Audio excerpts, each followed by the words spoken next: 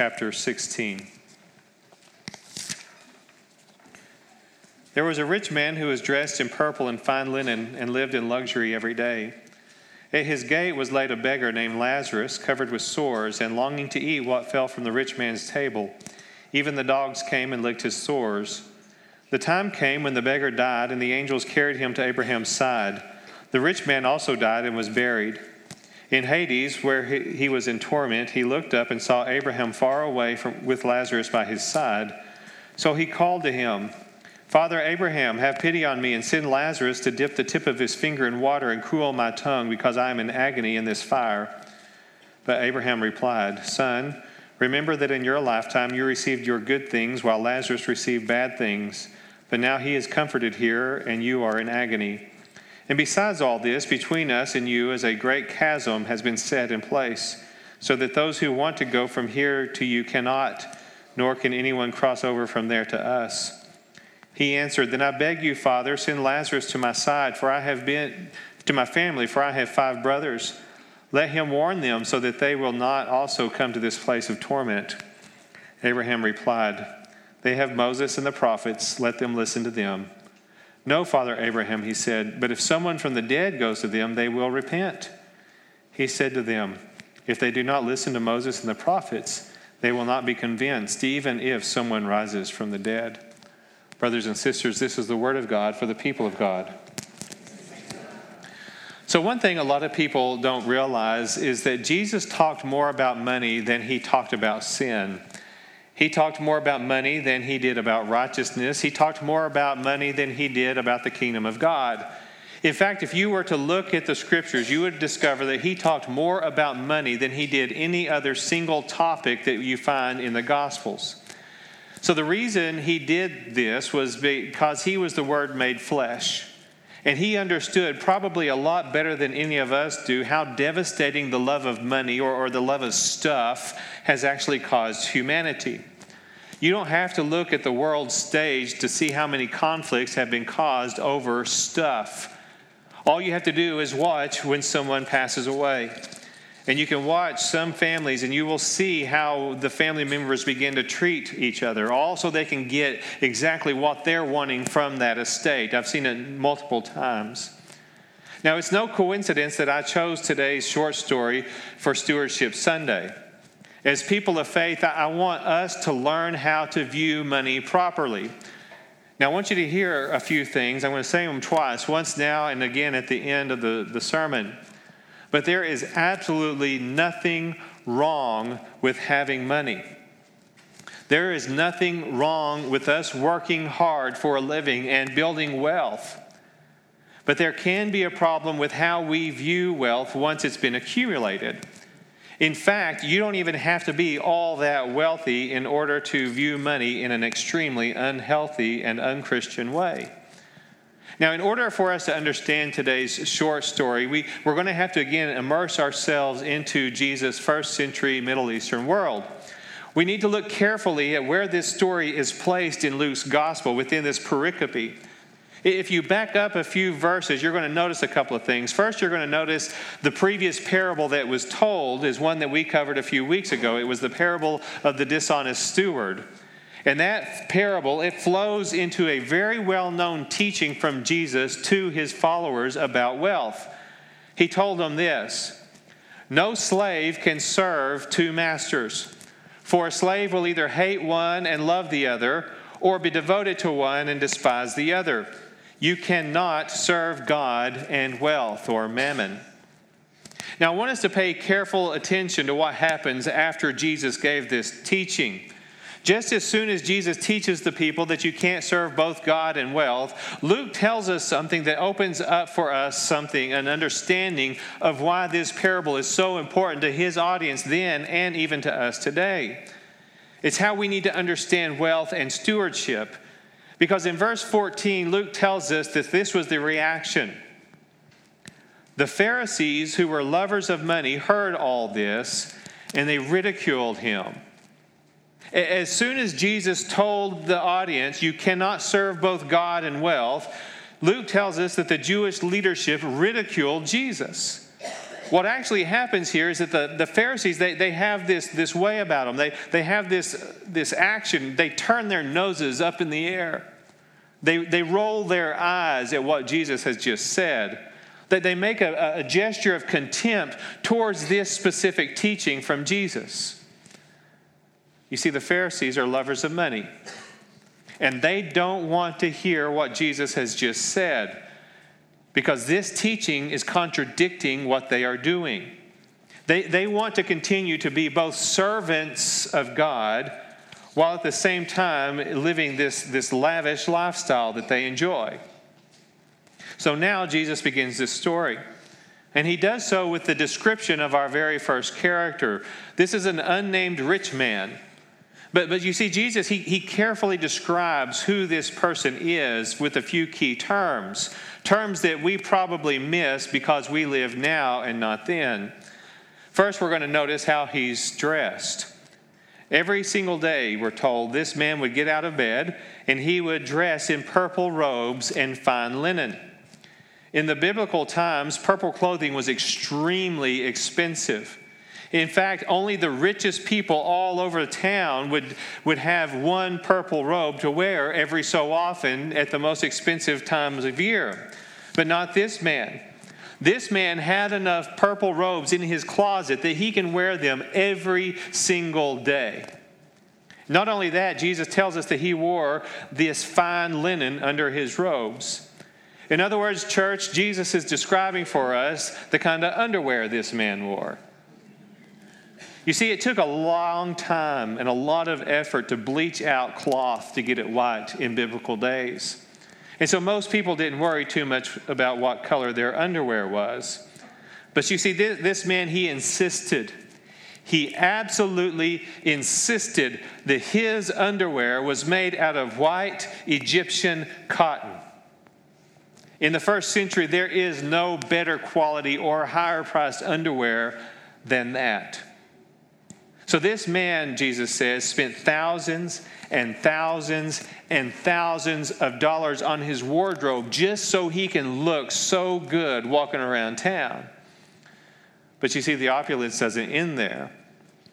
Jesus also tells us that he feasted sumptuously every day. What he means is that this rich man was so wealthy that he threw a great banquet every single day for his friends. Now we already know that banquets in the Middle East are huge affairs. There are tables filled with food, and wine is flowing unceasingly. The choicest meats and the finest vegetables are handpicked by the slaves so that they can serve it to the guests. And so most rich people in Jesus' day, they feasted like this only on the most special occasions throughout the year, such as when a lost son returns home. But not this man. Every single day, he feasts like that. And because of his selfishness, this man, he doesn't allow his slaves to even observe the required Sabbath day rest. They have to get up even on the Sabbath day and fix this amazing feast for the friends to come over. They never get a chance to go and worship and to be the people that they need to be. He makes them work to provide these meals. Now, in contrast to the rich man, we have the other character in the story. And you know something, church? For the only time in any of Jesus' parables, Jesus gives this character something none of the other characters have. Jesus gives him a name. In all the other stories that we've looked at, and in all the other parables, the people they're just generic characters, aren't they? We have the Good Samaritan or the prodigal son, the noble vineyard owner, but none of them have a name. But this poor man in this one lonely story, he has a name. His name is Lazarus. Well, now actually Lazarus is his English name, is what you and I call him. In Hebrew, his name would have been Eleazar. And with most biblical names, Eleazar has a very specific meaning. Eleazar translates into "my God helps," or "the one whom God helps." Now, if we were this audience listening to Jesus in the first century and we heard that this man, Eleazar, is the poor man, our very first thought would have been, you have got to be kidding me, Jesus. Eleazar, the one whom God helps, is the poor man in the story. You see, Lazarus, he's not described as wearing any kind of garments, is he? He's not described as having any clothing on of any sort. Instead, his coverings, according to Jesus, instead of luxurious clothing, he's covered in sores. And when it comes to eating, we're told that all he can do is long to fill himself with the crumbs that fall from the rich man's table onto the ground. And you see, church, those crumbs were often swept up and fed to the dogs. So Lazarus longed to fill himself with dog food. And so day in and day out, Lazarus, this poor man, he laid outside the rich man's home. In fact, he is laying right there at the gate of the rich man, the gate where all of the rich man's guests enter and leave, where the rich man himself passes by. The only thing separating poor old Lazarus from this rich man's banquet is a gate of separation that could never, ever be breached. Just a few mere feet from where Lazarus is lying, there is this great banquet, unlike anything any person in this room has ever seen or experienced in our entire lives. Every day, there's more food wasted from this rich man's table at a single meal than what poor old Lazarus will ever see in his entire lifetime. And Jesus goes ahead and he tells us about the only thing that ever came to Lazarus. The street dogs wandering around. You see, Jesus tells us what we probably don't really realize here. These dogs are showing Lazarus compassion. More compassion than the rich man or his friends, because we know that dogs come and they lick their owners because they love them. Out of compassion. And dogs, when they're wounded, they lick their own wounds trying to make themselves feel better. Church, these dogs are not coming to Lazarus to torment him. They're coming to comfort him. They see another creature lying on the ground that needs help. So they gather around him to show mercy. Mercy that people refuse to show Lazarus. Well, as the story unfolds, the inevitable happened. Both of these men die. And in one final earthly tribute to this rich man, he's given a funeral and his body is buried. And we don't even know what happens to Lazarus' body. We're just told he dies. But as the story continues into the afterlife, we're told that the angels have come and lovingly transported Lazarus to another place. In our English translations, they don't do this story justice, because what Jesus tells us is that Lazarus is taken and carried by these angels and laid into the bosom of Abraham. That is the heavenly realm. So the image is that these people are sitting around a new banquet table on the floor. And that Lazarus is laying in the bosom of Father Abraham, the greatest Jewish ancestor there is. And as he lays there, he is in the seat of honor. Lazarus is the guest of honor, sitting in the place only reserved for special guests and great men. But where is the rich man, church? Well, we're told he's in another place of the afterlife. It's not a great banquet hall where Father Abraham sits and presides. Instead, we're told it's a place of torment, a place called Hades. And even though they are far removed from one another, the banquet where Lazarus is and the rich man, they can still see each other and they can hear one another speak. And so the rich man, he calls out, Father Abraham, have mercy on me and send Lazarus down here to dip his finger in water and to cool my tongue, for I am in agony from all of the flames. Now, two interesting things happen almost simultaneously in this exchange from the rich man to Abraham. First, the rich man, he can no longer hide that he knows Lazarus. He knows this man, doesn't he? He knows his name. He recognizes him as the man who lay at his gate. So the rich man has been aware of Lazarus all along, and he knew what condition he was in. And secondly, the rich man reveals that nothing has changed with him at all. Even after the predicament he has found himself in, where he is in torment and being burned, he is the same selfish man he has always been. He doesn't apologize to Lazarus. He has the chance to do so, but he doesn't. He doesn't show any kind of expression of sorrow for his poor actions, but instead he continues to remain self-focused. Have mercy on me, he says. And tell Lazarus that he has to come down here and serve me, even here in the afterlife.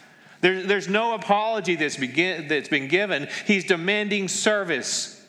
When they were alive, the rich man paid no heed to that worthless trash human who had barely stayed alive outside his gates. And yet now, this rich man, now that he's a little bit in pain, Lazarus must do something about this, Abraham. Talk about arrogance. Now, the rich man understands his world extremely well. This rich man, he knows that he can play to Abraham's sympathies. And so he cries out and he states something that ties him to Abraham. He calls him my father. My father Abraham, he says. Because he knows his lineage. He knows that in the Middle Eastern way of life, that the patron of the family, the one who is in charge of the family, they are duty bound to take care of their family. Family is the most important thing. And so I'm going to call you Father Abraham, with the expectation that you are required to do something. You're required to order Lazarus down here to relieve my suffering. But it doesn't work. Because the kingdom of God isn't like the kingdom of man. And there's a new reality at play now. And so Abraham now has to become the bearer of bad news to this rich man. When we read Abraham's response, we do so with the understanding there is no judgment coming from Abraham here. There's no condemnation. Father Abraham simply lays out the truth for the rich man. In true compassion, he says, my dear son, remember, in your lifetime you received all these wonderful and good things. And Lazarus only received evil things. Well, now, my son, now he's comforted. And you're in anguish. And besides that, there's this large chasm, and I can do absolutely nothing about it. You're on that side, and we're on this side. It's kind of like the gate between you and Lazarus. You made your choices, my child. And now you have to spend eternity living with those choices.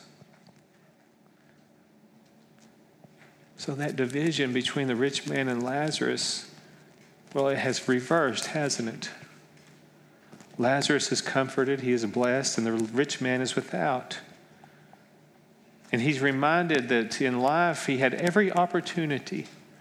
The rich man had every opportunity to take these blessings he had received to God and to pass them on to Lazarus. And he chose not to do that.